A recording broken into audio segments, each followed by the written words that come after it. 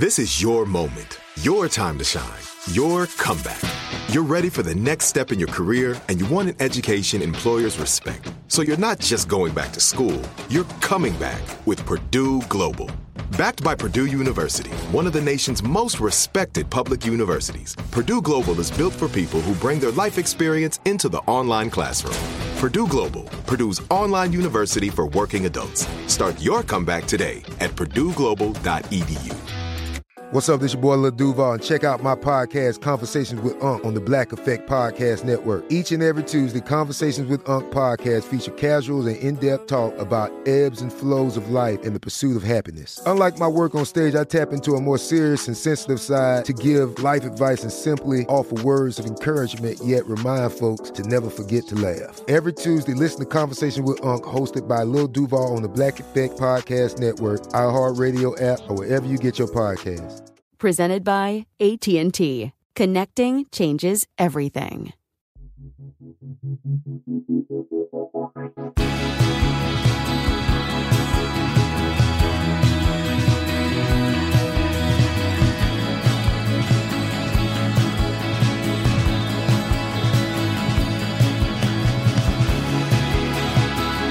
You're listening to 100 Words or Less with Ray Harkins. What is up, everybody? How are you doing this fine afternoon or evening? Or maybe you're walking your dog. Maybe you're just like hanging out, trying to escape from maybe your family. I don't know. There's a lot of different things going on, I know, when I listen to podcasts. But if this is your first time here, we have discussions with people involved with independent music, whether that's creating it, documenting it, putting it out, playing it. And this person signifies that because they document a lot of it from an artistic visual perspective, also played it very instrumental within the, I don't know, I guess you would call it power violence scene, as it were. His name is Chris Norris. He played in a band called CombatWoundedVeteran, and he also is known in the art community, as it were, as Stake Mountain. I love his art. I love what he has brought to the table. He just has a really interesting style and sensibility about him. I mean, basically, he's a very, very self-deprecating person. And he says, I just draw, brightly colored skulls and stuff like that, which, is a little diminishing his work. But, he'll be the first person to do that. But this was a really fun conversation. Chris and I corresponded over Instagram many months ago because he was like, hey, listen to the show, like what you do, just want to tap in and say hi. And I was like, Chris, I actually wanted you on the show. Very serendipitous. Happened perfectly. So that's what we got. He's not really promoting anything, but you can easily find all of his work at Stake Mountain, MTN.com. Yeah, I was just trying. I was like, wait, did he remove all of the vowels? Yeah. Anyways, you can find all of his work there. He's done great stuff for a lot of different bands, a lot of different interesting projects, whether it's book covers, et cetera, et cetera. And then we talk about, CombatWoundedVeteran, because I freaking love that band. And I got exposed to them pretty, early on in my, punk and hardcore. I have to find every band from every genre and all their affiliated acts and what have you. And so once I got into the Florida scene, I was like, oh my gosh, CombatWoundedVeteran, just like what do you mean you got like 28 songs? Like, what do you mean you did a split with Reversal and Man? Come on, I got to know more. Anyways, let's talk about how you can support the show for absolutely free, $0. It costs you nothing. You can leave a rating and review on the Apple Podcast page. You can leave a rating on the Spotify page. Also, I publish all of these episodes on YouTube, so if you like consuming the podcast that way, you can just follow along with the playlist, and then every time I publish a new episode, you get an update, all that fun stuff. You can also email the show, 100wordspodcast@gmail.com. I appreciate any and all emails that come in, whether it's just like, hey man, just tapping in, want to share my band, want to share this idea with you, all that stuff. I love to hear from all of you. Anyways, I'm continuing on in my weekly tradition of recommending stuff to you because I personally like the podcasts and stuff that I listen to, or, anything from a music-based algorithmic perspective. I'm always looking for new stuff. So this technically isn't new because it's a band that has existed for many years, but surprise dropped an EP. You know who I'm talking about. The Hope Conspiracy, Confusion, Chaos, and Misery EP. That thing came out, I want to say it was November of last year, 2023. And it's so good. They do an anti-Cymex cover, C-Mex. I've never said that out loud, but, it's pissed. It's everything you want from Hope Conspiracy. It's just, nihilistic, just skulls and just blood and guts and everything in between. I'm a huge fan of Hope Conspiracy. Actually, I am thinking of a memory where the first time they came out to the West Coast, it was actually with Every Time I Die. I saw them at the Showcase Theater in Corona, and they only had their demo out, but I was obsessed with it because I was lucky enough to get it out. I want to say it was like Hellfest 2001 or something like that. I got their demo out there and just loved it. It's eventually turned into the 7-inch that they released on Life Records, which, why do I know these stupid details? Anyways, I just remember I got, singing along up front, got pushed back into the pit, and then I had a moment of terror because I am not like swinging my arms, windmills, all that sort of stuff. Like maybe I'll do a circle pit occasionally, but I got pushed out to the middle of the floor and had that fork in the road moment. Like, do I want to try this for the first time? And I opted not to, and I just ran back up front and started to sing along with them. So a very specific memory connected to Hope Conspiracy. But anyways, please listen to their new EP. And I have a link in the show notes that you can follow along with the playlist on Spotify because I update that weekly for everything that I mentioned. So you can, at any point, you can duck into there and see all the stuff that I've enjoyed and recommended over the year. So that's what we got. Let's talk to Mr. Chris Norris from Combat Wounded Veteran, also known as Stake Mountain.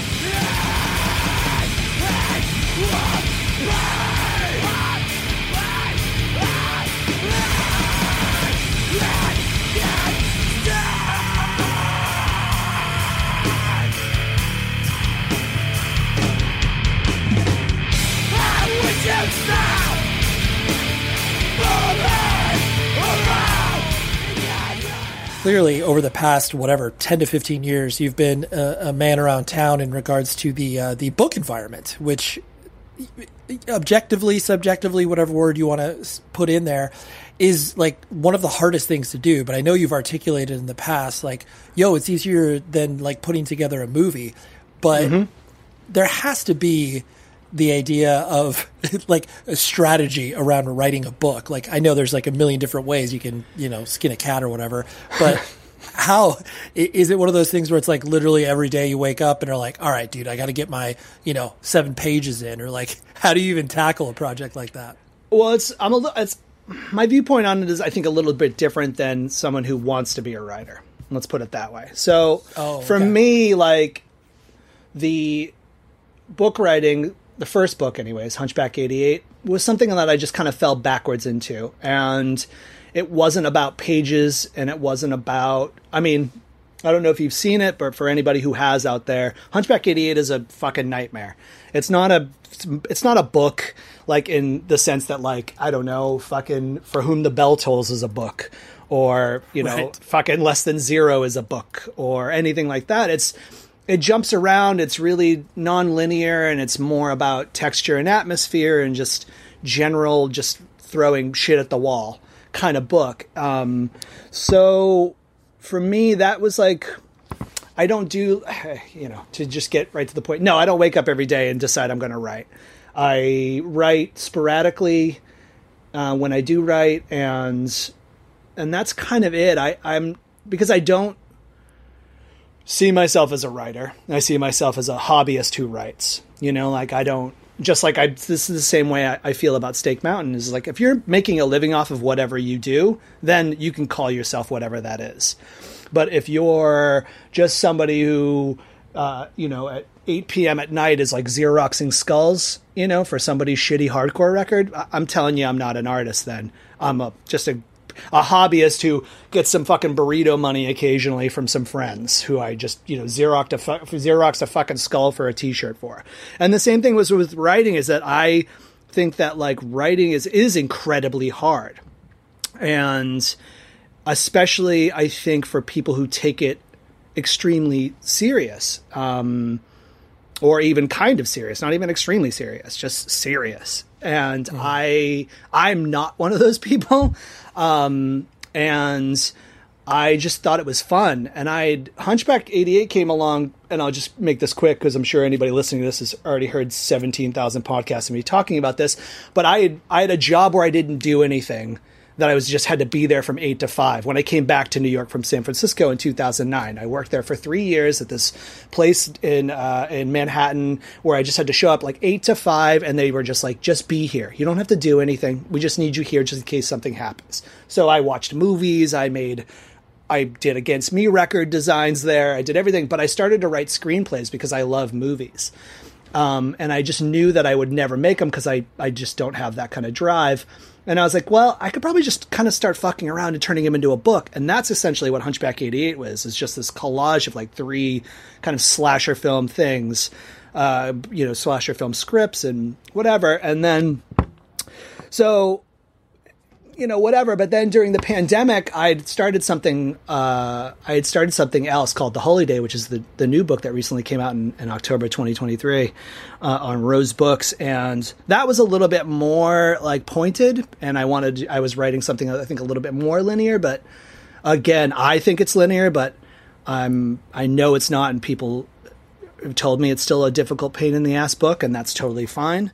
But I guess, I'm sorry, this is such a long-winded answer, but ultimately to answer, no, I don't wake up every day. I don't take it seriously. I've been extremely lucky with the visibility and interest in the books that I've written, but in no way do I consider myself a writer in any capacity. And it's just like another thing that I do. I've done a lot of shit, Right. It's the discipline, as it were, where it's like, yeah, you're not, you, to your point, you use this as a tool for expression and like that, the flight of fancy of being like, oh yeah, I'll write a book, whatever. Like, yeah. It's not this like, all right, man, I'm going to really chisel away at this, this stone of marble. Yeah, and I wish I could, but I don't even think I have a story like that. I don't think like that. Now, my goal in life is to eventually get to a point, if I continue to write books, where I'm just writing the world's most basic bitch shit. Like I'm writing like an airport thriller or a fucking, Judy Collins fucking book or something. That's the dream, is to have the most generic, like basic bitch fucking thing that I've written, but I don't know if I could ever end up being that boring, but I wish I could be. Like I wish. So but I just don't think like that even when I'm writing, because I'm like not concerned if any of you fuckers understand what's going on, and right. The clarity of my writing or whatever. I tried a little bit more for Rose Books because it was a challenge to see how shaped it could be and how pointed it could be and how kind of literate it could be, because Chelsea's readership and her reach and the crowd that she like caters to, the fan base, whatever, are people who actually fucking read. For Hunchback 88, I was catering to like, mutants and idiots and goofballs and weirdos that was not my intention, but that's just, the kids who bought it are kids who know Stake Mountain, you know what I mean? And like with Rose Books, it was a little bit different.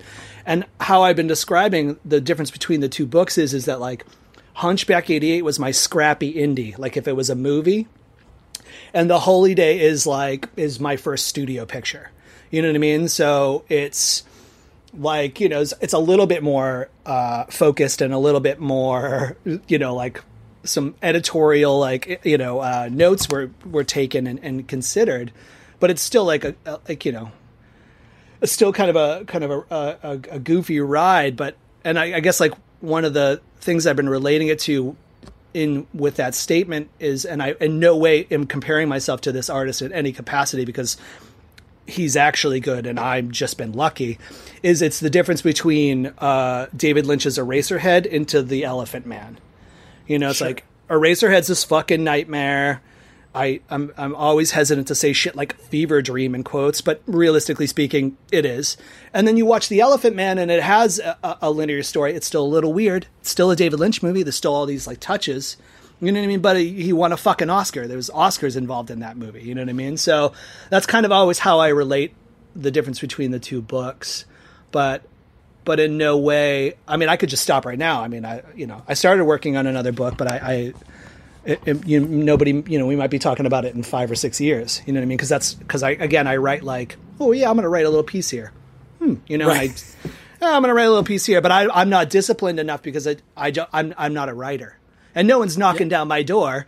Like Rose Books, like the success of the Holy Day in its like minor scale hasn't given me like, agents aren't knocking down my door and Penguin Random House isn't calling me. It's like I don't have a reason to write. No one's interested in the next book yet. You know what I mean?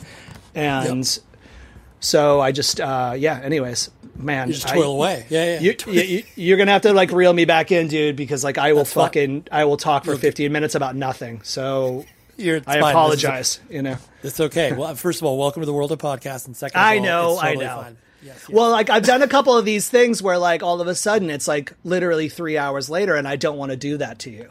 You know what I mean? Yeah, you're like, where are we? Why do we wander in here? No, I totally get that. Yeah, so no, I got you. We'll reel you back. So okay, good, please.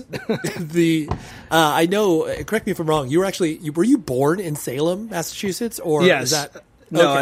I was born and raised in Salem, and I left in 1989, and we moved to right outside Tampa, Florida. Got it. I mean, first of all, Salem is a weird ass city, and then on top of it, Tampa is also a weird ass city. But I'm sure very different experiences. Obviously, like, do you have memory of Salem? I know you. Oh, absolutely. Okay, got it. Yeah, no. I mean, I left at 13. You know what I mean? So I'm 46. So I was cognizant enough. You know what I mean? And I remember. My childhood there and the things I used to do. And, I haven't been back in a really long time, even though I have relatives in that area. And it's literally like, 5 hours away from New York, but I haven't been back in probably 20 years. But yeah, no, I do. And then we moved to Tampa. So they're both odd. I always like that, like the origin story of Stake Mountain and that kind of like, oh, I grew up in Salem and then moved to a trailer park in Tampa is actually such a good story. And I love it because it's so goofy. Because most people are like, oh I'm from Dayton, and then I moved to just Nevada City. You know what I mean? It's like whatever. So it's a cool two places to kind of grow up in, or weird. Yeah. You know what I mean? Odd places to grow up in. So totally, they have their own distinct person. I mean, every city has its own distinct personality, good or bad. But these are two interesting spots that have different connotations and different histories. And, they do, yeah. No, yeah. One's cool and one's like a punchline of a joke. I know, you know what I mean. So, you know. Which is fine. Oh, Tampa? Oh, cool. Yeah, great. Right. Yeah, awesome. Yeah, totally. What was I presume the move to Tampa, was that based off of like your, family switching jobs or whatever? Oh, no. Yeah. My grandparents were in St. Petersburg, and my grandfather had passed away from leukemia, and my mom is one of 4 children, but is the child who had the job that didn't matter. You know what I mean? Like, so I have an aunt who's a chemist in a hospital in Salem, and an uncle who works for Exxon. So everybody had these real jobs, and my mom was just like data entry at like Salem Hospital, so she could get up and move to go help my grandmother, and took everybody with her, obviously. And I was really excited about Florida because I literally thought we were moving into like a Frankie and Annette movie from like the 60s. I was like I thought it was going to be Beach Blanket Bingo, but instead we got kind of Deliverance. You know what I mean? So it was kind of a culture shock for sure. And and as a kid, I was like definitely like an indoor kid. Like I had friends, I'm sure I played with other kids and things like that, but I loved movies and I loved comics. So I spent a lot of time either alone or like bullying my little brother and then being alone. So in Tampa, when we moved into a trailer park, you had to go out because it's too small of a fucking space. So that was more of a culture shock because kids in a trailer park in Florida are exactly what you think they are. They're a stereotype. It's like 13-year-old drug users and all these like, it's like clan members and shit like that. It was like really like couldn't be more of like a generic like trailer park scenario in Florida, you know? Sure. You know, and like the one girl who was like, I'm going to bring my black boyfriend home to my parents. And it was like a whole thing. You know what I mean? It was like, you know, it was like scary and weird and, but also like kind of cool and interesting because it was so nasty and fucking obviously just informed my enthusiasm for like the lower rungs of life, you know, of society. Oh, so. Absolutely. Well, especially when you experience it, not only firsthand, like you're not being the, you know, the tourist, you're not visiting a trailer park for, you know, a couple hours and being like, oh yeah, like this is what it is. You're like, I get it. No, I lived, yeah. You're like, no, I lived it. And like, and plus too, the idea, like you said, of being outside, the fact that there was the ability for you to be outside year round as opposed to, you know, Salem where it's like, yo, we're holed up for like 3 months, you know, because it's freezing. We can't go. It's freezing. And, you know, we're going to go to the movies. We're going to go to the fucking video store. We're going to go to the comic book store. And then that's it. You know what I mean? Yep. So like, and then going to stay home all the time as much as possible. You know what I mean? So no, yeah, but no, yeah, absolutely. It was an interesting childhood for sure. That's one way to put it. Sure. Was the, you know, I know that you'd mentioned previously, it's like, you know, getting airdropped into Florida and obviously like, you know, death metal is popping off. Like, yep. Was the introduction, because are you the oldest child in the group of you? Yeah, definitely. Yes. Okay. Yeah. It's so me and my little brother, Chunk. Okay. So, got it. Yeah. And, but I was already like a little metal kid, you know? I was more like of a hair metal kid, and I loved Motley Crue and I loved glam rock and stuff like that. But I was still very aware of things like Slayer and Maiden and things like that. So like and I was like a horror movie nut. So when we came into Florida, into Tampa, I mean it's 1989, so you know, obituaries like Slowly We Rot is happening, and you know, the first Deicide record is about to come out, and there was a huge article in our local like alternative free weekly, which was called Creative Loafing, about this Deicide show where they threw guts and blood on the crowd, and I was like, what the fuck is this?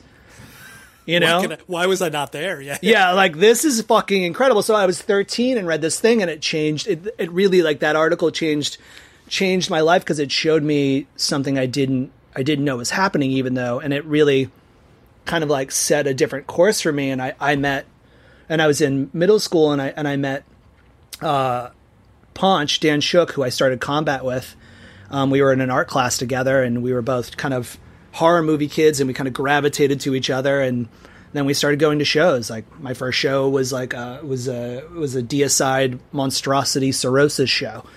And it was, it had a massive effect on me, but it was like the prime time to be in Tampa for this, you know? Sure. There was like all these guys were moving. Cannibal Corpse was about to move. Like we would see David Vincent from Morbid Angel around town all the time. It was like these guys were just around. It was like kind of neat being young and kind of seeing these people who we thought were like larger than life, you know?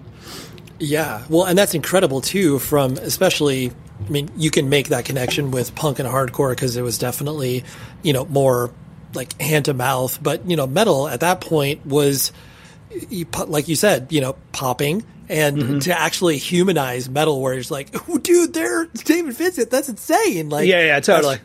That makes it more tangible for you, which is like awesome. And that is exactly what you needed at that age. Yeah, it was really incredible. And it was neat because like there was this place called Aces Records, and Aces Records was kind of like the heart of the death metal community in Tampa, and they would do in-stores, and you just walk in there and like the Tardy brothers from Obituary would just be hanging out. And it was like it was in a flea market in Oldsmar, which is like outside of Tampa. And it was just like, you just go there, we'd go there and be like, oh, we're going to buy, you know, whatever, we're going to go buy some fucking tapes. And you just see these guys hanging out. And it was like so awesome for us as kids, you know, just, yeah, because humanizing it and being like, oh, these guys just look like dirty older versions of us. You're like, you know? I see myself, I see my future being laid out before me. Yeah, it was really cool. And then eventually, like, what ended up happening was we veered off the road a little bit because Chris Barnes from Cannibal Corpse did vocals on an Assuck 7-inch, a guest vocal.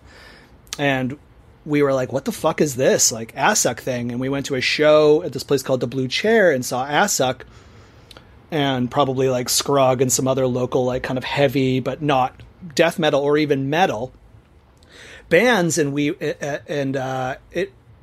that changed our life too, like Ponch and I, you know? So we really like, you know, and then obviously we went down that road, and not long after that we were buying Slap-a-Ham records and finding about fucking more grindcore and power violence and punk in general, you know, because also at that time, like, we were starting to get into punk, but like not cool punk, like lame punk, like Epitaph shit, you know? Sure.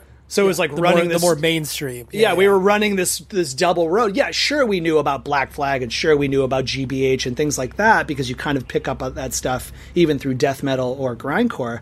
But we were also like going to see fucking Pennywise play and being like, okay, cool. Yeah. And the Offspring. You're like Lagwagon's pretty good. Yeah, Lagwagon's all right.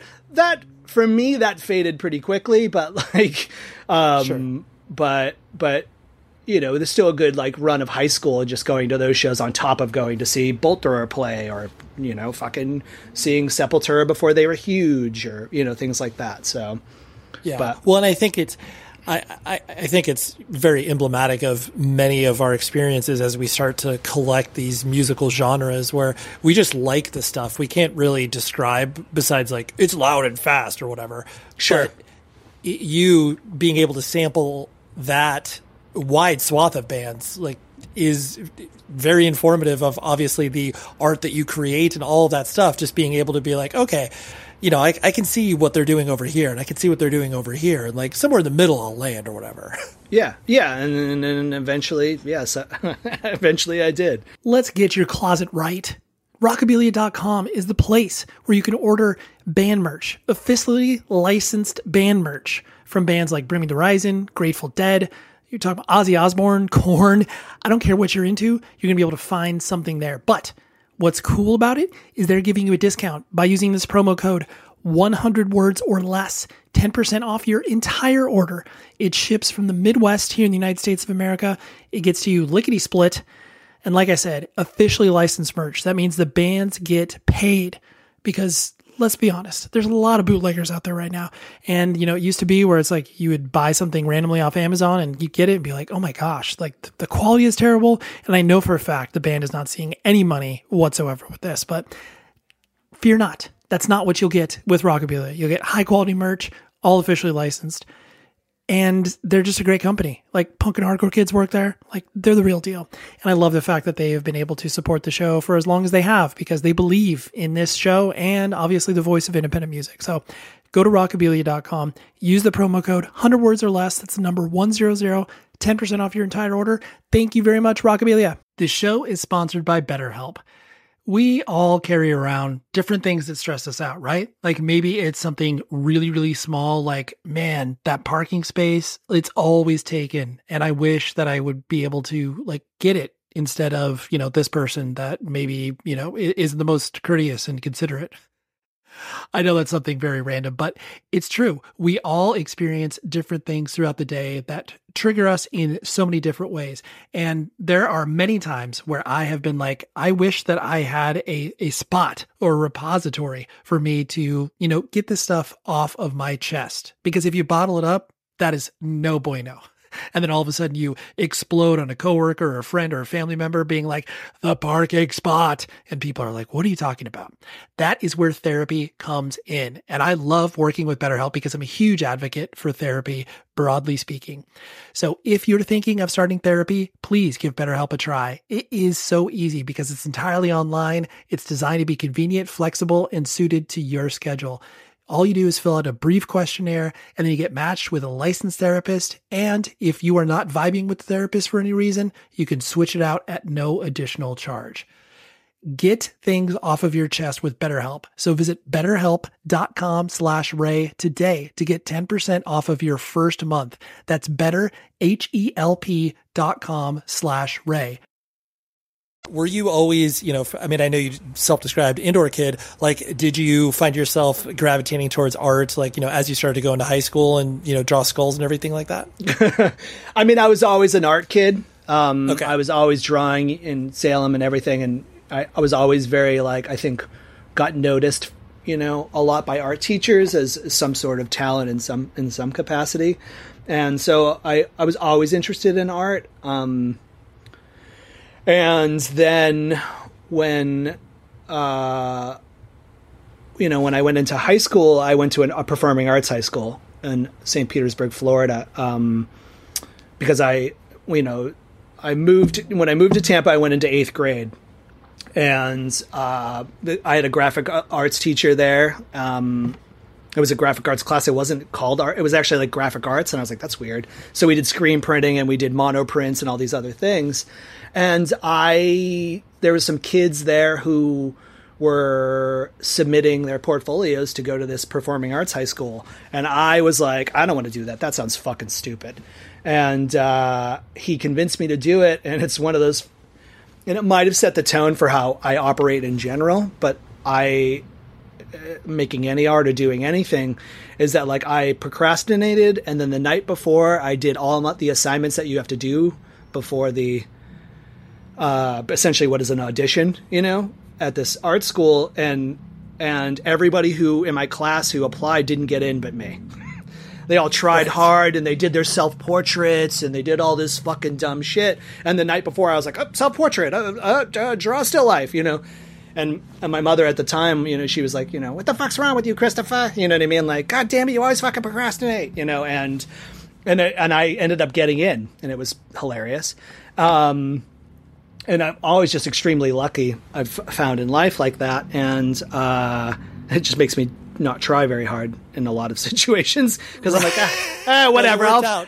It worked. It's going to fucking work out. I always get what I want. You know what I mean? So, I'm going to write a book, and then somebody puts it out, and I didn't even really have to try. You know what I mean? It's like that. It's really annoying, actually. And I don't look my luck in, like, I don't take it for granted. I just, sometimes I'm just like, whatever, I'm probably going to get this thing. So that happened, but I've always been interested in art.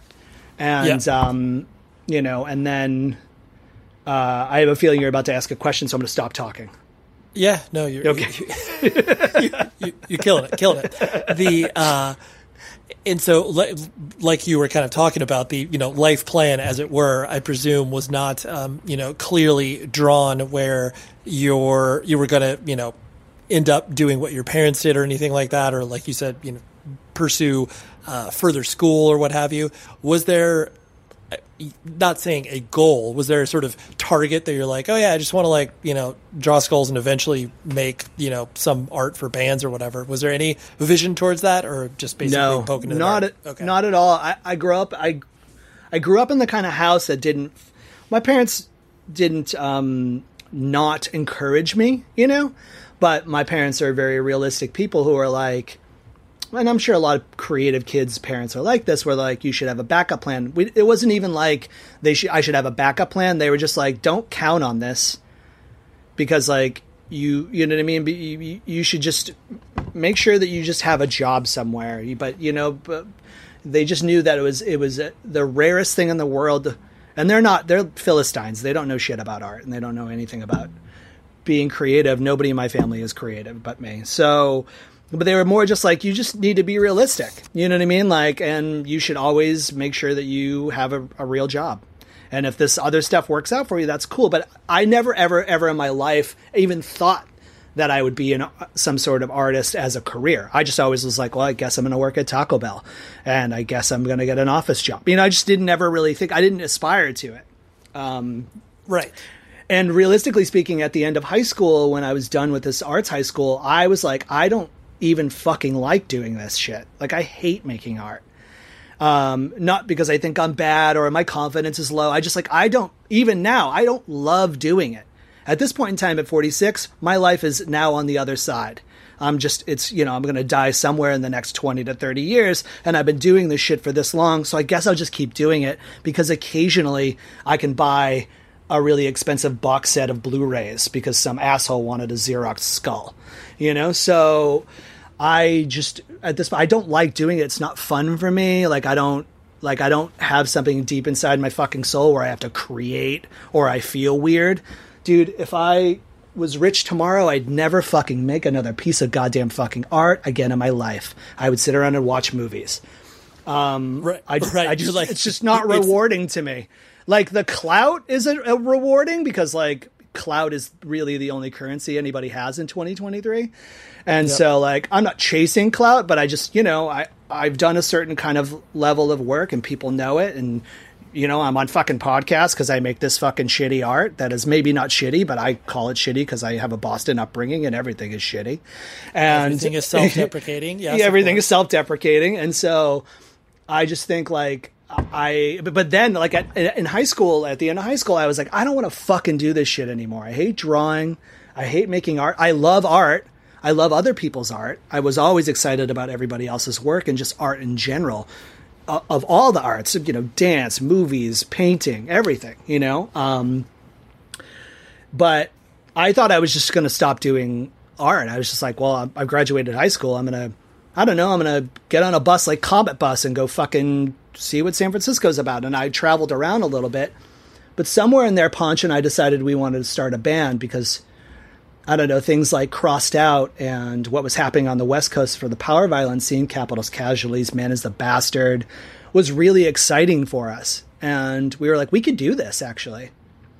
Right, and we could do some version of this, yeah. Some version of this, and then when Combat started, well, there was a band before Combat called Pioneer Spirit, but it lasted not very long, and then Combat was our band after it. I realized I was going to be the only person in the band who could do the art. Like Pontius was always pretty good about, making like Xerox stuff like that. But I knew that I had maybe like a little bit, I had something else. And so when we started Combat, it was interesting for me because I didn't want to do black and white. It's ironic now because all I want to do is black and white artwork.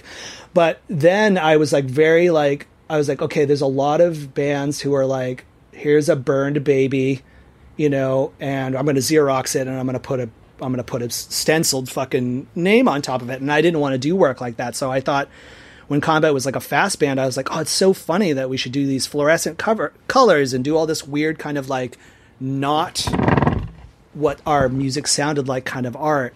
And then it just kind of expanded from there. And at some point in time, I took it more seriously and then that died, but yeah.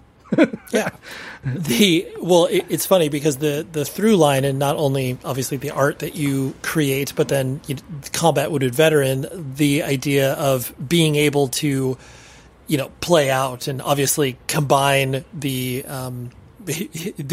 burden of creating the art, and then also the fact that you could play in a band and stuff like that. Did you?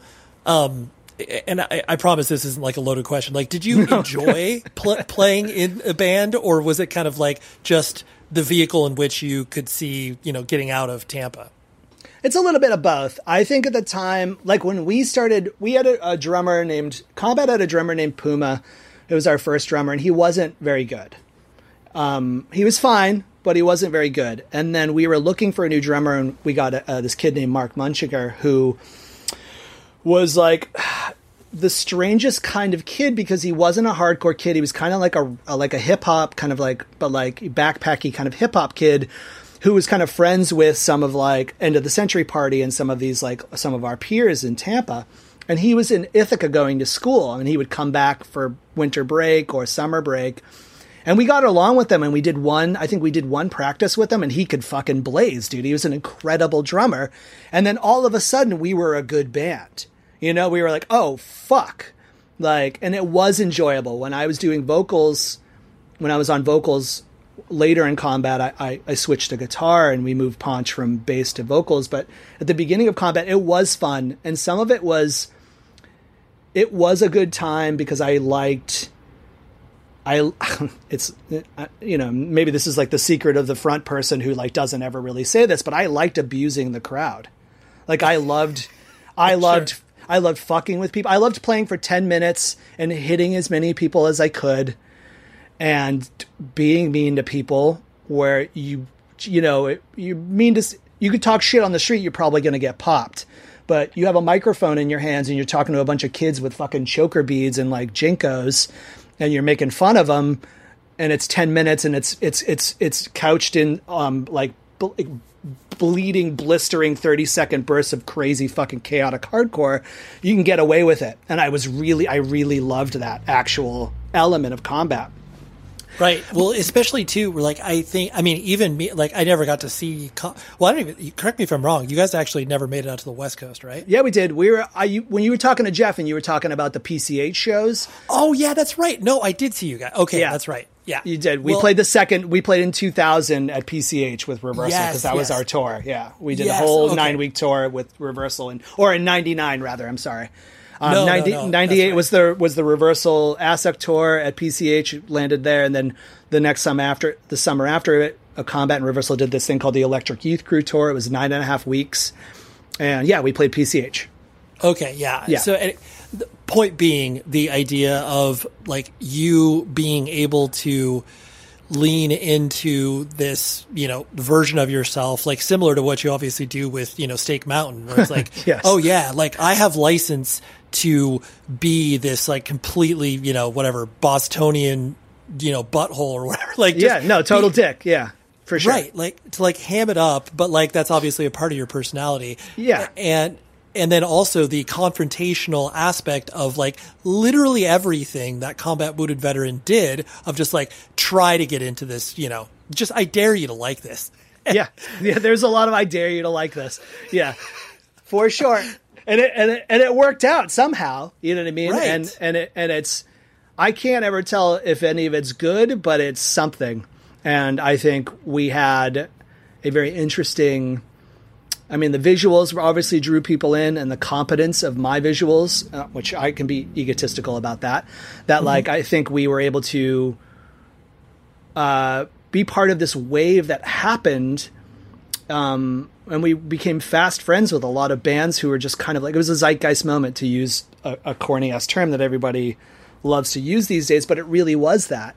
Because like when I was making that art for Combat and doing Fluorescence, at the same time, Brian Chippendale and all the Fort Thunder kids are doing the same kind of thing in Rhode Island, and we don't know each other, but we're all like, oh, let's do aggressive music, and then it's packaged in this crazy fucking art, and but yeah, like it was I don't even know what the fuck I'm saying anymore. No, you're fine. It's fine. Yeah, no. I'll bring it back. The idea too. Did you? Going on tour is a whole, can of worms that a lot of people have expectations to, and then they go out on the road. The romanticism of the van and the open road and all that stuff exists. But did your expectations meet the reality? Did you enjoy touring, or was it, not all that it was cracked up to be? No, I loved it. I loved touring because I was, and this will be the only sentimental, nostalgic, probably emotional thing I'll say during this, is that I was on tour with my best friends. We had Paunch, but not only Paunch, but like the guys in Reversal, and who eventually mostly joined Combat in the end. It's just like, it was a really amazing summer, but also like, I've always been a low key understanding, opportunities when they happen. And when Combat knew we were going to tour that summer, I was like, well, we could ask anybody in Tampa to go with us, but why wouldn't we go ask, other than ASUC, the biggest band in Tampa, which is Reversal of Man? And I just knew if we were booked a 9.5 week tour with Reversal at the height of their popularity via that 10-inch, that no one would ever have to worry about anything, because kids would just come out every fucking night. And they did. So we didn't really have to struggle to get people to show up. Now, Combat in its own right was obviously like part of this wave of people bands who everybody really loved, like Orchid and, I can't even think of any other peers at this point in time, but Jerome's Dream or anything like that. Or even just Tampa bands like End of the Century Party, or bands in Gainesville like Palaka or Asshole Parade. But because we shared a guitar player with Reversal, which was Dan Ratty, it just made sense also. But yeah, we were really lucky that summer. Reversal of Man fell apart like a week and a half into that tour, and they toured as a 3-piece for the rest of the summer. But you know what? That ended up working out too, because they were an incredible 3-piece, you know? So, totally. And then when we got home from that tour, I joined Reversal and was in the band until the end, which was about a year later. But like, but yeah, no, it was awesome. Touring was awesome. It was fun. You're in your 20s, you're, with your friends, you're talking shit, you know, you're meeting people, you know, and you're playing fun shows that a bunch of kids are like losing their fucking minds during. And it was awesome. You know, it was a really cool summer, you know, so I have only the fondest memories of it. And, you know, well, I appreciate you being sentimental, because I know, like you said, that's not something that you know, you really publicly display.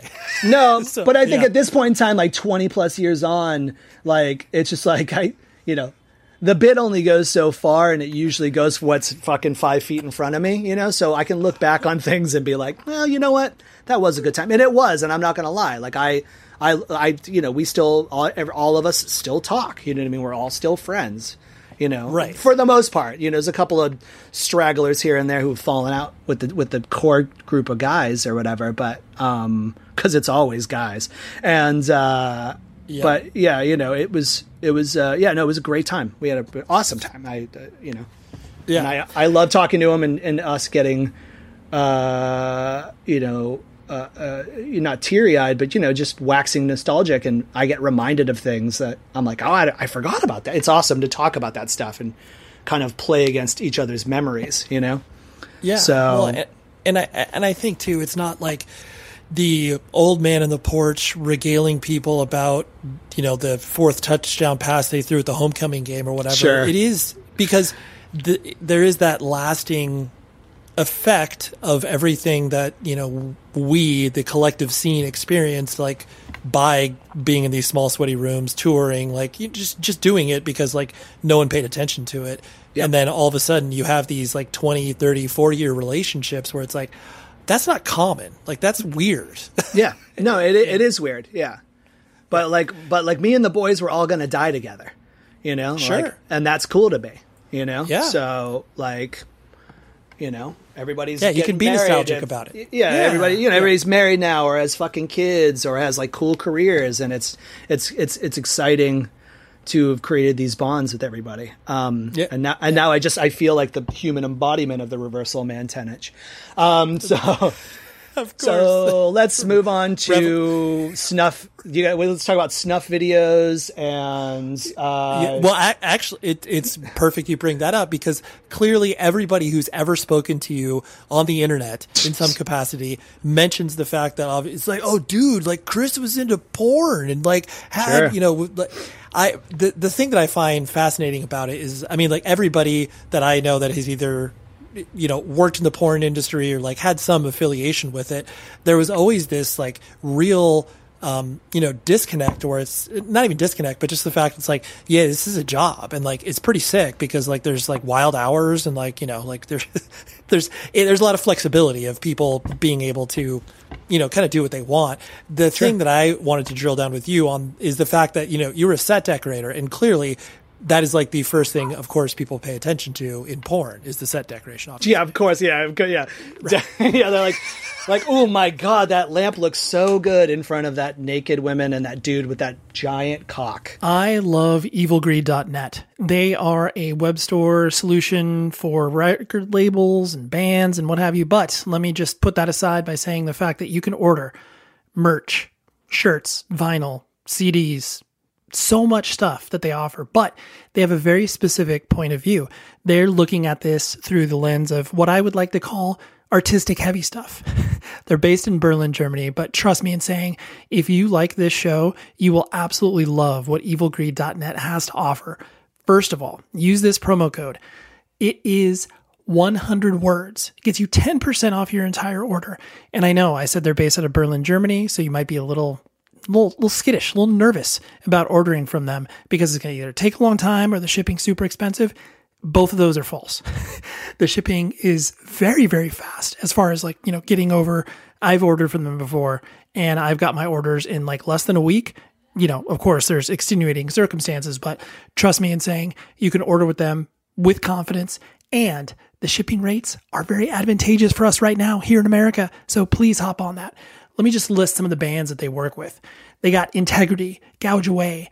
They also work with a ton of cool record labels like Pure Noise Records, Triple B, so many cool things. And I don't care if you are into, punk, hardcore metal, as long as it has that, through line of artistic heavy stuff, like I said, Evil Greed has it. So check out evilgreed.net, use the promo code 100words, and it gets you 10% off your entire order. So enjoy shopping and buy a bunch of stuff. Enjoy all your favorite sports like never before at BetMGM. Signing up and playing is so easy. Simply sign up using code Buckeye and receive up to $1,500 back in bonus bets if you don't win your first bet. When you register with BetMGM, you can get instant access to a variety of parlay selection features, live betting options, and the best daily promotions in the business. And with BetMGM at your fingertips, every play and every game matter more than ever. Place your moneyline, prop, and parlay bets with the king of sportsbooks today. Sign up using code Buckeye and receive up to $1,500 back in bonus bets if you don't win your first bet. That's right, up to $1,500. Again, sign up using code Buckeye and receive up to $1,500 back in bonus bets if you don't win your first bet. BetMGM and GameSense remind you to play responsibly. 21 plus and present in Ohio. Subject to eligibility requirements. Rewards are non-withdrawable bonus bets that expire in 7 days. Gambling problem? Call 1-800-GAMBLER in partnership with MGM Northfield Park. That's 1-800-GAMBLER. I'm guessing it gave you this element of freedom where you're just like, I can be as wild and as weird as possible. And then it's still a job because obviously I have to make it look cool. Did you, this is kind of a cliched question, but sure. Did you feel creatively fulfilled? I guess, was it just or a funny lark of being like, oh yeah, it's a cool job, so I'll just take it. No, let's go back a little bit on that one. Please. So for years and years and years, even back to the combat era, I always was saying somebody, because I'm such I love movies. I love all kinds of movies. You can put me in front of a musical. You can put me in front of a Western. You can put me in front of a Pixar movie. You can put me in front of a porno. I love all movies. I love the form. It's my favorite art. And, but I always a lot of my heroes are porn directors. Or dabbled in the porn industry. A lot of people who I creatively are huge influences on me. And early on, people would be like, oh, you should direct movies. And I was like, realistically speaking, what I want to do is I want to direct pornography. Because I always would see pornography as this really great, win-win situation. You can do a piece of pornography. And let's say, how I always say it is that, especially as far as modern pornography goes, you can do whatever the fuck you want in a scenario in pornography. You've got 10 minutes to do your thing, and then you need to get out of the way. So you could experiment with anything that you wanted as long as there was naked fucking happening in it. And it's a win-win situation because naked fucking always sells no matter what context it's in. And so I always loved pornography because I would be like, yeah, I could make movies, but I could also make porn movies, make the goofy little fucking thing that I like, that I want to try to fuck around with. But as long as we've got, fucking whatever, 2 people boning in it, it's going to work out. But it's a creative, it's a very experimental and creatively open kind of genre that I always was really excited about. But I never really thought that I would ever make my way into it. Because even being in Tampa and with being kind of a lot of porn stars live there, Stormy wasn't there yet, but Peter North lived there. And, there's a lot of porn happening in Tampa, but you just you are disconnected from that world because I'm just a hardcore kid. You know what I mean? So of course, right. So when I was I was here in New York and obviously at that time the alt porn boom was happening. So Vivid Alts and, Dave Naz doing stuff and Burning Angel and Burning Angels, all that stuff is happening. So there's kind of this opening, with Tommy Pisto, who's just a hardcore kid from fucking New York, and he was starring in things, and James Dean, and all these guys with these backgrounds and these girls that I was in New York, and it was 2009, and I was tired of being here. I'd been here for 6 years. I was at the end of a relationship, and I had a friend who worked for kink.com in San Francisco. And I was talking to him, and he told me that there was a position open up opened up there for a set decorator. He was like a photo editor. And he was like, dude, you should just apply. What could happen, you know? So I applied, and the art director for kink.com called me, and it turned out he was just like an old hardcore guy. You know, he was like an old punk guy. Yeah. And I flew out there and I did my interview, and he was like, you have no set decorating background, but you clearly are a designer. And so basically you're just putting things in a room like you would put things on a record cover. He's like, so I have full faith that you could do this. And it was, again, just another one of those like fucking lucky things where I just was like, oh, awesome. You know, like, so I went and did that, and I had a very clear kind of path that I wanted to be. I was like, okay, well, this is my in. Like, I'm in the industry now, and I'm going to fucking direct. Okay, I'm going to make my way into kink.com. I'm going to flash everybody with my fucking info on like the history of BDSM pornography and know all about porn and know all about film in general. And I really had made my bones, and I made myself really essential to the creative process there. It is the greatest job I've ever had and the greatest job I ever will have. And what ended up happening was that towards the end of my last year there, I had finally gotten an opportunity to direct a few, like some test shoots. And I had created kind of, you know, decks for a couple sites, you know, that kind of fit into the kink world. And I was able to direct a couple of, test shoots that did really well on their on-demand channel.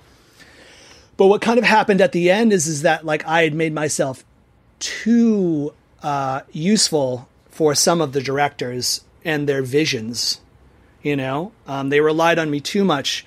And there's this very famous meeting that apparently happened where they talked about moving me to an assistant director position or something like that. And a couple of directors just straight up turned against me and said that like, no, we can't move Chris because he's essential as a set decorator. He's invested and he's excited, and we don't want to move him to director because we don't want to get somebody who's just going to put a dirty mattress on the floor. Chris is going to put a dirty mattress on the floor, and then he's going to go outside to fucking mission and pull a bunch of garbage cans in and dump them everywhere. You know what I mean? He's going to make it more than that. So I basically screwed myself at being too good at the job of a set decorator. Right. You know, right. And, but you know, I was writing scripts with people, I was developing ideas, and I was showing people pornography that worked there that were directors who maybe just didn't realize that what they were doing maybe had been done before. You know, so it was a fucking incredible job. Really, right. Truly. And like, not for the obvious reasons. No, you know, I mean, that's a perk. Like being on set and being a voyeur and watching two people fucking, you know, fuck each other is a hilariously weird thing to see, you know, and also realizing how unerotic it is, you know, right. This is literally just a job. This is simply business. Let's go. Yeah. And everybody acted like that. Now, some porn companies aren't like kink.com. Kink was a little bit different because they owned this giant building in San Francisco, and it kind of was like an old, like 30s, like it was like RKO in the 30s or something. It was like they had sets in the building, and they had a wardrobe, and they had IT, and they had a cafeteria. It was like a studio, like a proper studio.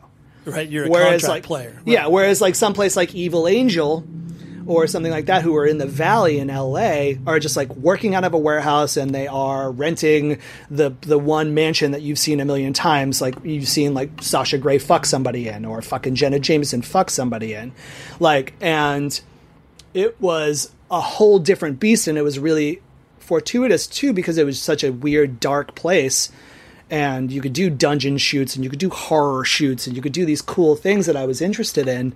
And like, I would have loved to have done like a beach babe and a beach dude fucking each other in a beach house, but we didn't have that capability.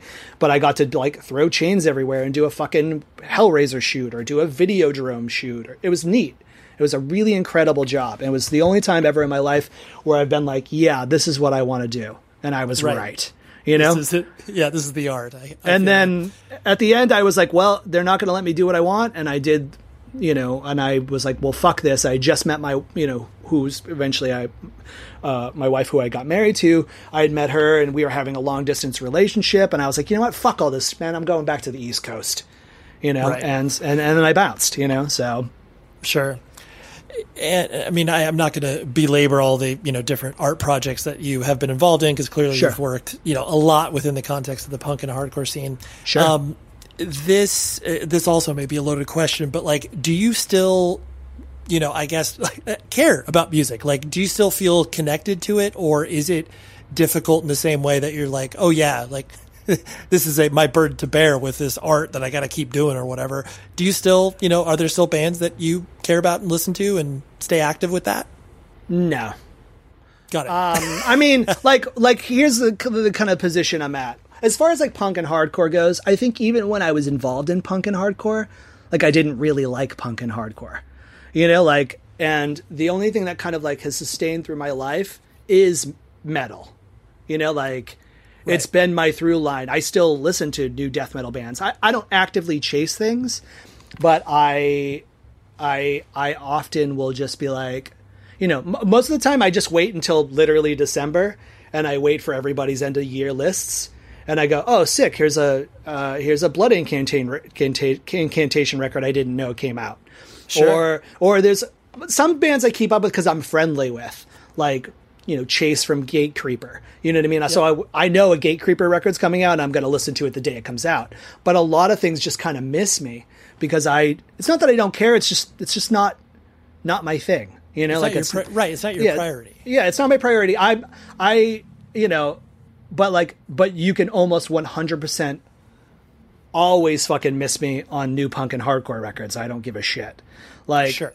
When I hear something cool, I'm like, yeah, that's really cool. But it's like I always say this about like I say this about like White Stripes records, right? You hear a White Stripes record that comes out and you're like, damn, dude, this guy can play guitar and this recording is really peculiar and interesting and everything sounds right and it's very cool sounding record that I'm never going to listen to again. Sure. So when there's like a new hardcore punk record that everyone's like, oh my God, you got to fucking hear whatever. I don't even know anymore. You got to hear fucking Chubby and the Gang or whatever. And I'm like, yeah, cool. And I hear it and I go, yeah, this is sick. Anyways. Moving right along. Sure. Moving right along, I'm going to go ahead and put on fucking Morbid Angel's Blessed Are the Sick again, because that's a record I listen to at least once a week. Right. So, and it's like not a jaded thing. It's just like, it's just not my passion. You know what I mean? And I'm part of the world of punk and hardcore more than anything else for obvious reasons, because that's where I landed. Yep. And, and definitely in like a punk and hardcore or more a punk scene that I couldn't be less interested in, yeah. But no, I totally get it. Especially too, where it's like, and I think you should be, rightfully so, like clear-eyed about the fact that even though you can exist within a scene, like that is not the style of music that, you could probably go through the list of every popular, band within the Warped Tour genre or affiliated, and they don't listen to anything of what their band sounds like. Oh, cool. Dude, you don't even know what the Reversal Man Combat bands were like. We were just bumping fucking Sarah McLachlan and shit. Right. You think I want to listen to fucking Ursap Synapse or whatever in the fucking van, or Crudos? Dude, after we have to play to a bunch of fucking sweaty idiots in fucking Providence or something? No.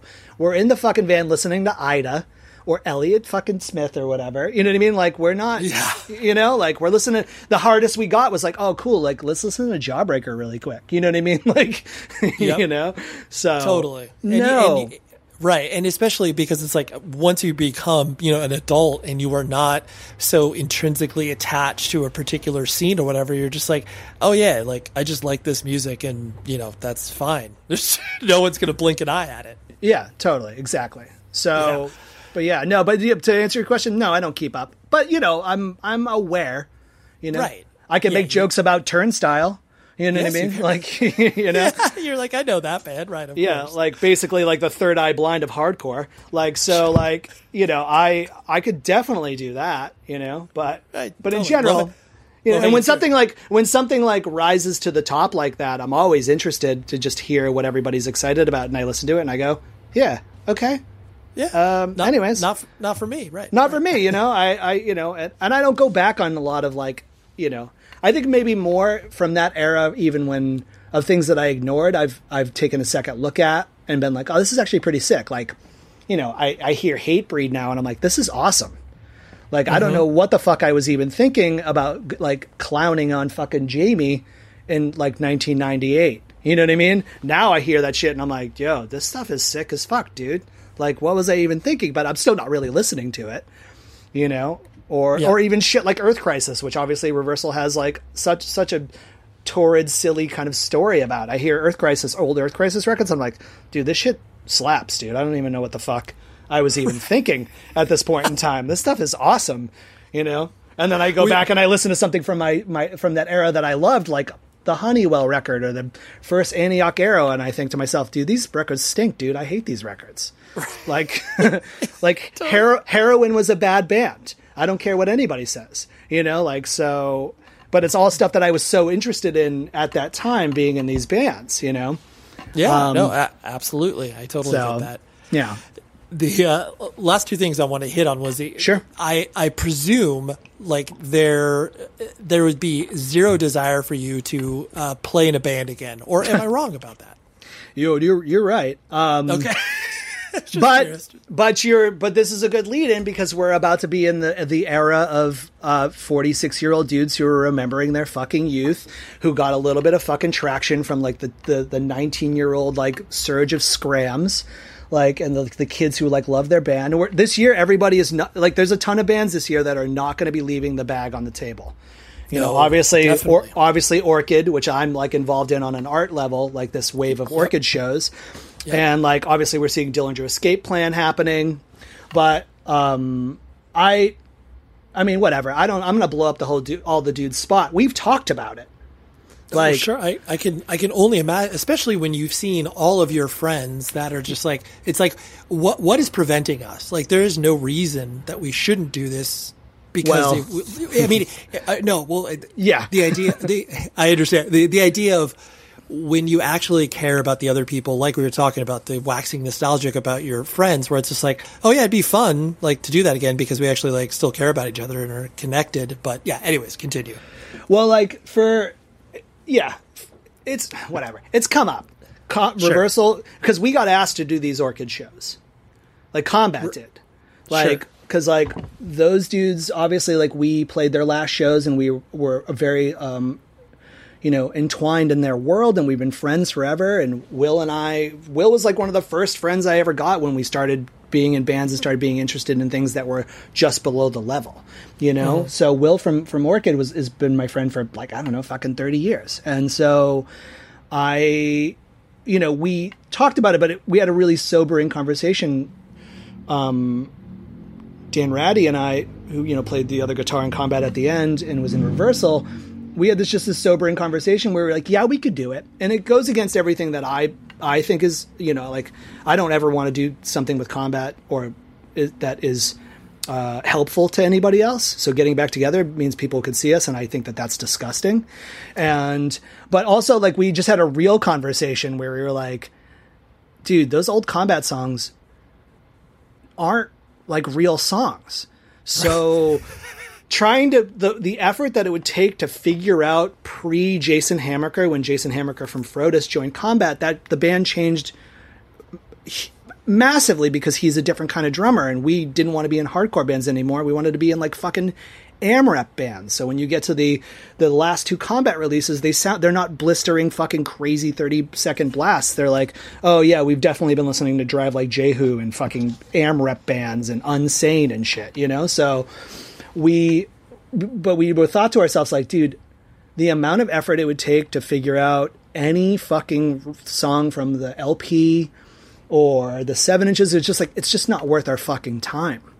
Like, and we're just not interested. And with Reversal, it's probably would be a little different. Conversations have come up, but we've never really decided on anything. But sure. If somebody from that camp, that those two bands is going to end up doing it, it will probably be Reversal. When it's going to happen, if it's going to happen, who fucking knows? I'm surprised Jeff didn't talk about it, because he's probably trying to be secretive about it, but I don't give a shit. Everybody's out there fucking reuniting. Some of it's cynical. For me, it would be cynical. I'd be like, are you guys kidding me? We're not taking this money and fucking donating it to fucking some fucking, farm or some fucking shelter or something like that. Dude, we're taking this money and we're going to pay our bills with it. I'm not fucking interested in getting a reunion for any reason other than to secure the bag. truthfully. Right. I love the boys, but I don't think we need to hold guitars again and be embarrassed in front of a bunch of people. You know what I mean? That being said, in the right context, I don't give a shit. If there's money involved, of course I'm going to get involved. Because I love money.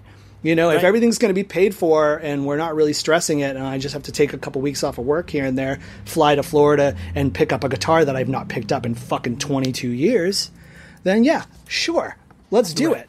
But I appreciate everybody's like, you know, so I know some of it's more rooted in like people's midlife crisis.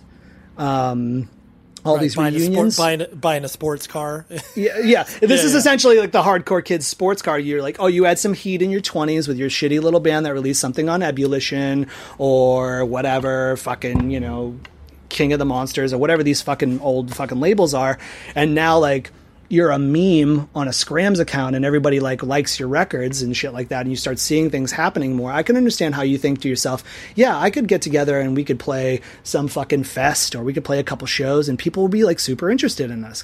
And sometimes it works out. Like in the case of like watching Jerome's Dream come back, that's been exciting because they're actually turning out new music. And it's and it's blistering and crazy, and Eric and Jeff and and the other guys or whatever, they're producing cool music, and it's neat, and they're really actually interested in. Like Combat would just get back together for the fucking cash. We'd play badly, and that would be funny to me, but I also just don't want to put the effort in, you know. And with Reversal, that's a different bag altogether because it wasn't my band, you know. So. Right. Like, you know, and arguably, like, not arguably, but truthfully, like, took it more seriously. Yes, of course. 100%. Yeah. They were a real fucking band. Dude, Combat was a weekend band that, like, got lucky, you know? And, like, Reversal, it was like, you know, listen, if Reversal, I always say this, and I'll say it here too, if Reversal Man would have gotten home from our European tour that we broke up after, if that European tour would have went well, we'd probably still be a band, or we would have been a band longer, and we probably would have had a modicum of some sort of career for a little while. But we got home from Europe, we were battle worn, and we didn't want to do it anymore because it's just like we were tired of fucking hardcore kids. We were tired of being hardcore kids. And we just had a really terrible, like 7 weeks in Europe. That is amazing to tell stories about now, but we came home pretty fucking beat. Oh, and I can only imagine. Yeah. And we lost our drummer, so we couldn't go on what was another 6-week tour that we had planned with Kill the Man Who Questions. We did fucking like a week and a half with a fill-in drummer, which was Jeremy from Kill the Man Who Questions. And we were like, we don't want to do this anymore. Right. It sucks. We're done. This sucks. Thank you. And then we did a couple Combat shows, and, you know, and that was like a part-time thing. And we played those shows with Orchid, their final shows. And then we were like, we don't want to do this anymore either. And I left Florida for New York in 2003. And that was the end of it, you know? So yeah, for sure. But yes, who knows? Right. The door is open, but yeah. The door is open. Probably not for Combat, but maybe eventually Reversal. But mostly because like Dan Rowdy and I don't want to figure out Combat songs. That's really what it comes down to. I completely appreciate the honesty, and I totally get that. Yeah, for sure. It's like, yeah, sure. But I'm like, dude, the really actually good stuff is the fast stuff. And we're just like, I'm like, I'd love to play that, but I'm like, I don't really want to figure it out. I don't care. So, yeah, it's a little too hard. Not interested. If it's too hard, if I have to break even a little bit of a sweat on something, I'm going to abandon it. I don't want to work that hard. Right. Full stop. Full pass. I'll just go to Florida and see the boys, and we'll go to dinner and we'll fucking like talk about our lives, and that's better than having to be like, oh God, dude, we're at the venue early, and it's what time did we go on? And then we sweat for fucking 20 minutes, and I'm like, why did we do this? Like, so we could have just had dinner. It would have been even better. We all have jobs that pay us pretty all right. Why do we even do this for the money? This sucks, dude. So, right. Well, the apologies for the hacky question on the last thing I want to ask. Where sure. Because you do not mince words in regards to obviously your art and the way that you look back on it. There has to be, I'm putting you on the spot has to be a project that you look back that you were happy you were involved with? I know they're your own special children or what have you, but like, is there anything you look back on? You want me to hang up on this podcast right now? My own special children? No, I know. I'm just kidding. No, totally. Yeah, exactly. That's it. I'm done. Bye. Yeah, we're done. Yeah. I affectionately put that in air quotes. So, but I thought maybe that was the case. I know that you understand who you're talking to. I do.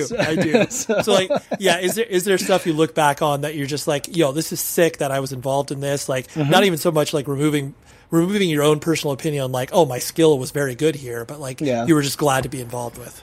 I think that the combat discography with the vomiting guts guy, I think that record and that layout is fucking incredible.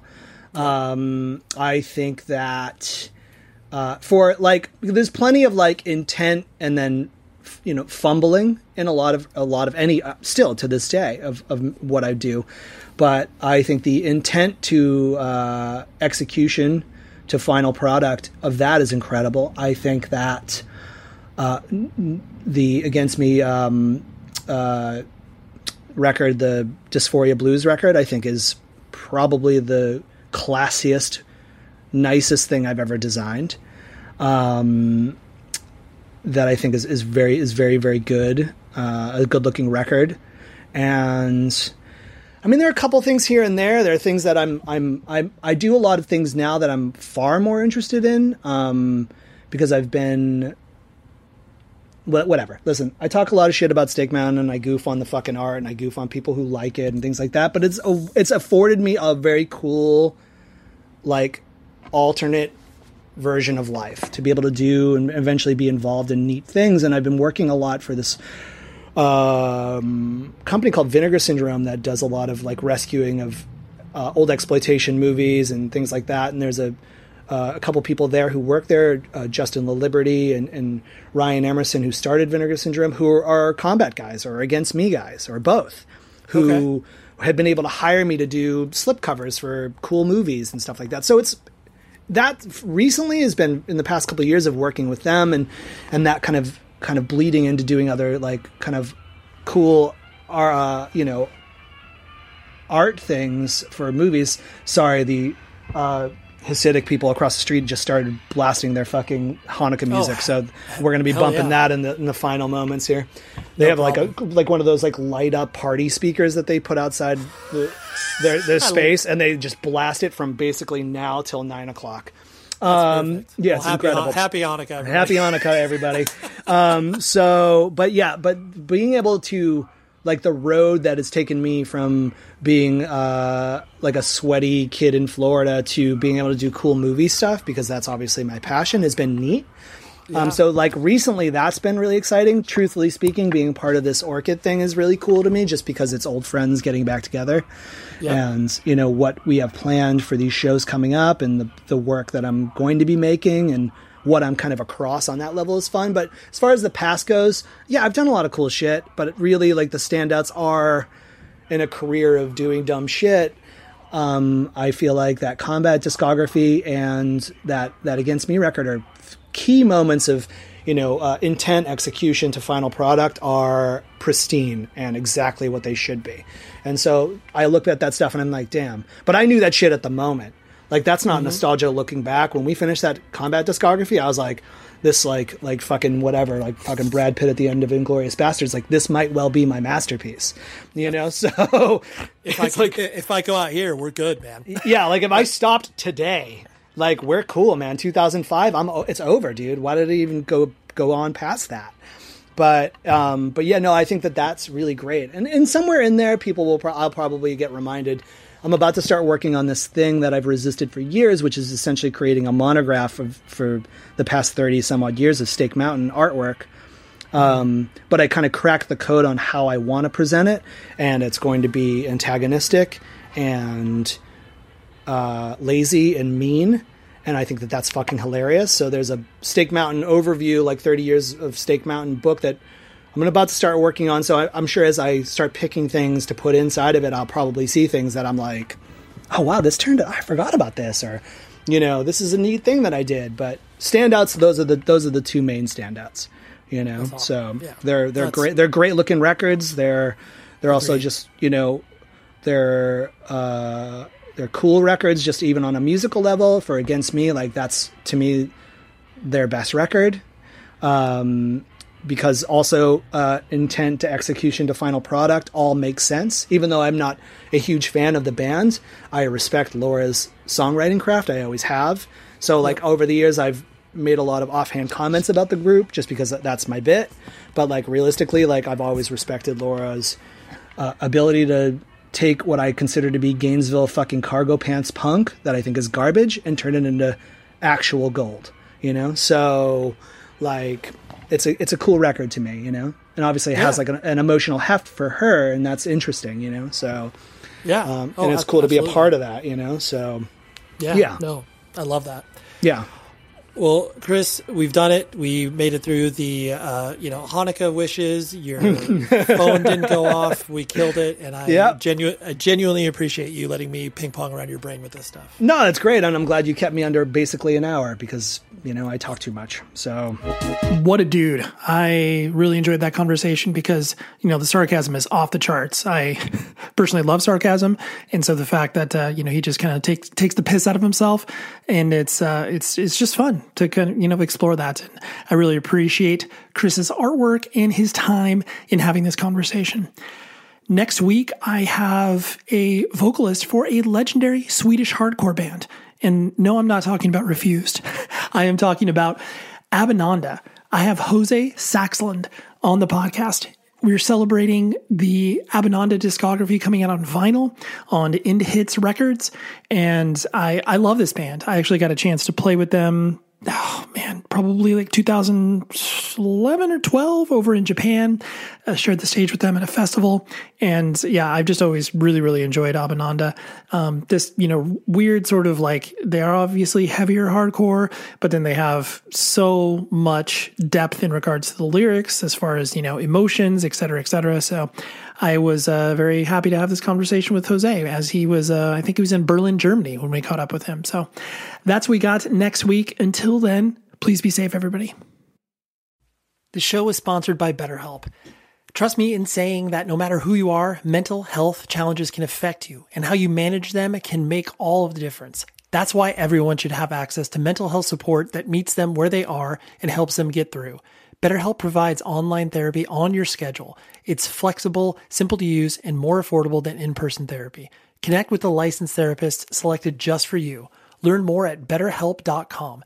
That's betterhelp.com. I'm so excited to tell you JCPenney and country music singer-songwriter Walker Hayes are partnering together on a new limited-time men's collection for the everyday guy. What I love about Walker Hayes is his laid-back nature. He's a family man, and being a country megastar while also having 7 kids, he likes to keep his style cool and casual. This new collection is perfect for the guy living the t-shirt life or someone wanting some fresh options that feel just as good. It's easy to wear, affordable styles that celebrate the ultimate family man, along with the quality, durability, and sensibility dads appreciate. Available online Saturday, May 4th at jcp.com and in-store Thursday, May 16th, just in time for Father's Day. Limited time only. JCPenney, make it count. Are you looking for the perfect move-in ready home this spring season? Now's the time to buy at Fisher Homes. For a limited time only, enjoy below-market interest rates starting at 5.375% APR, 6.139% APR. With these exclusive lower rates, you can save hundreds on a move-in ready home and start enjoying the benefits of homeownership even faster. Schedule your personal tour with one of our new home specialists at FisherHomes.com and make this spring the season you find your perfect home sweet home. Financing provided by Victory Mortgage, LLC, NMLS 461249, Equal Housing Lender.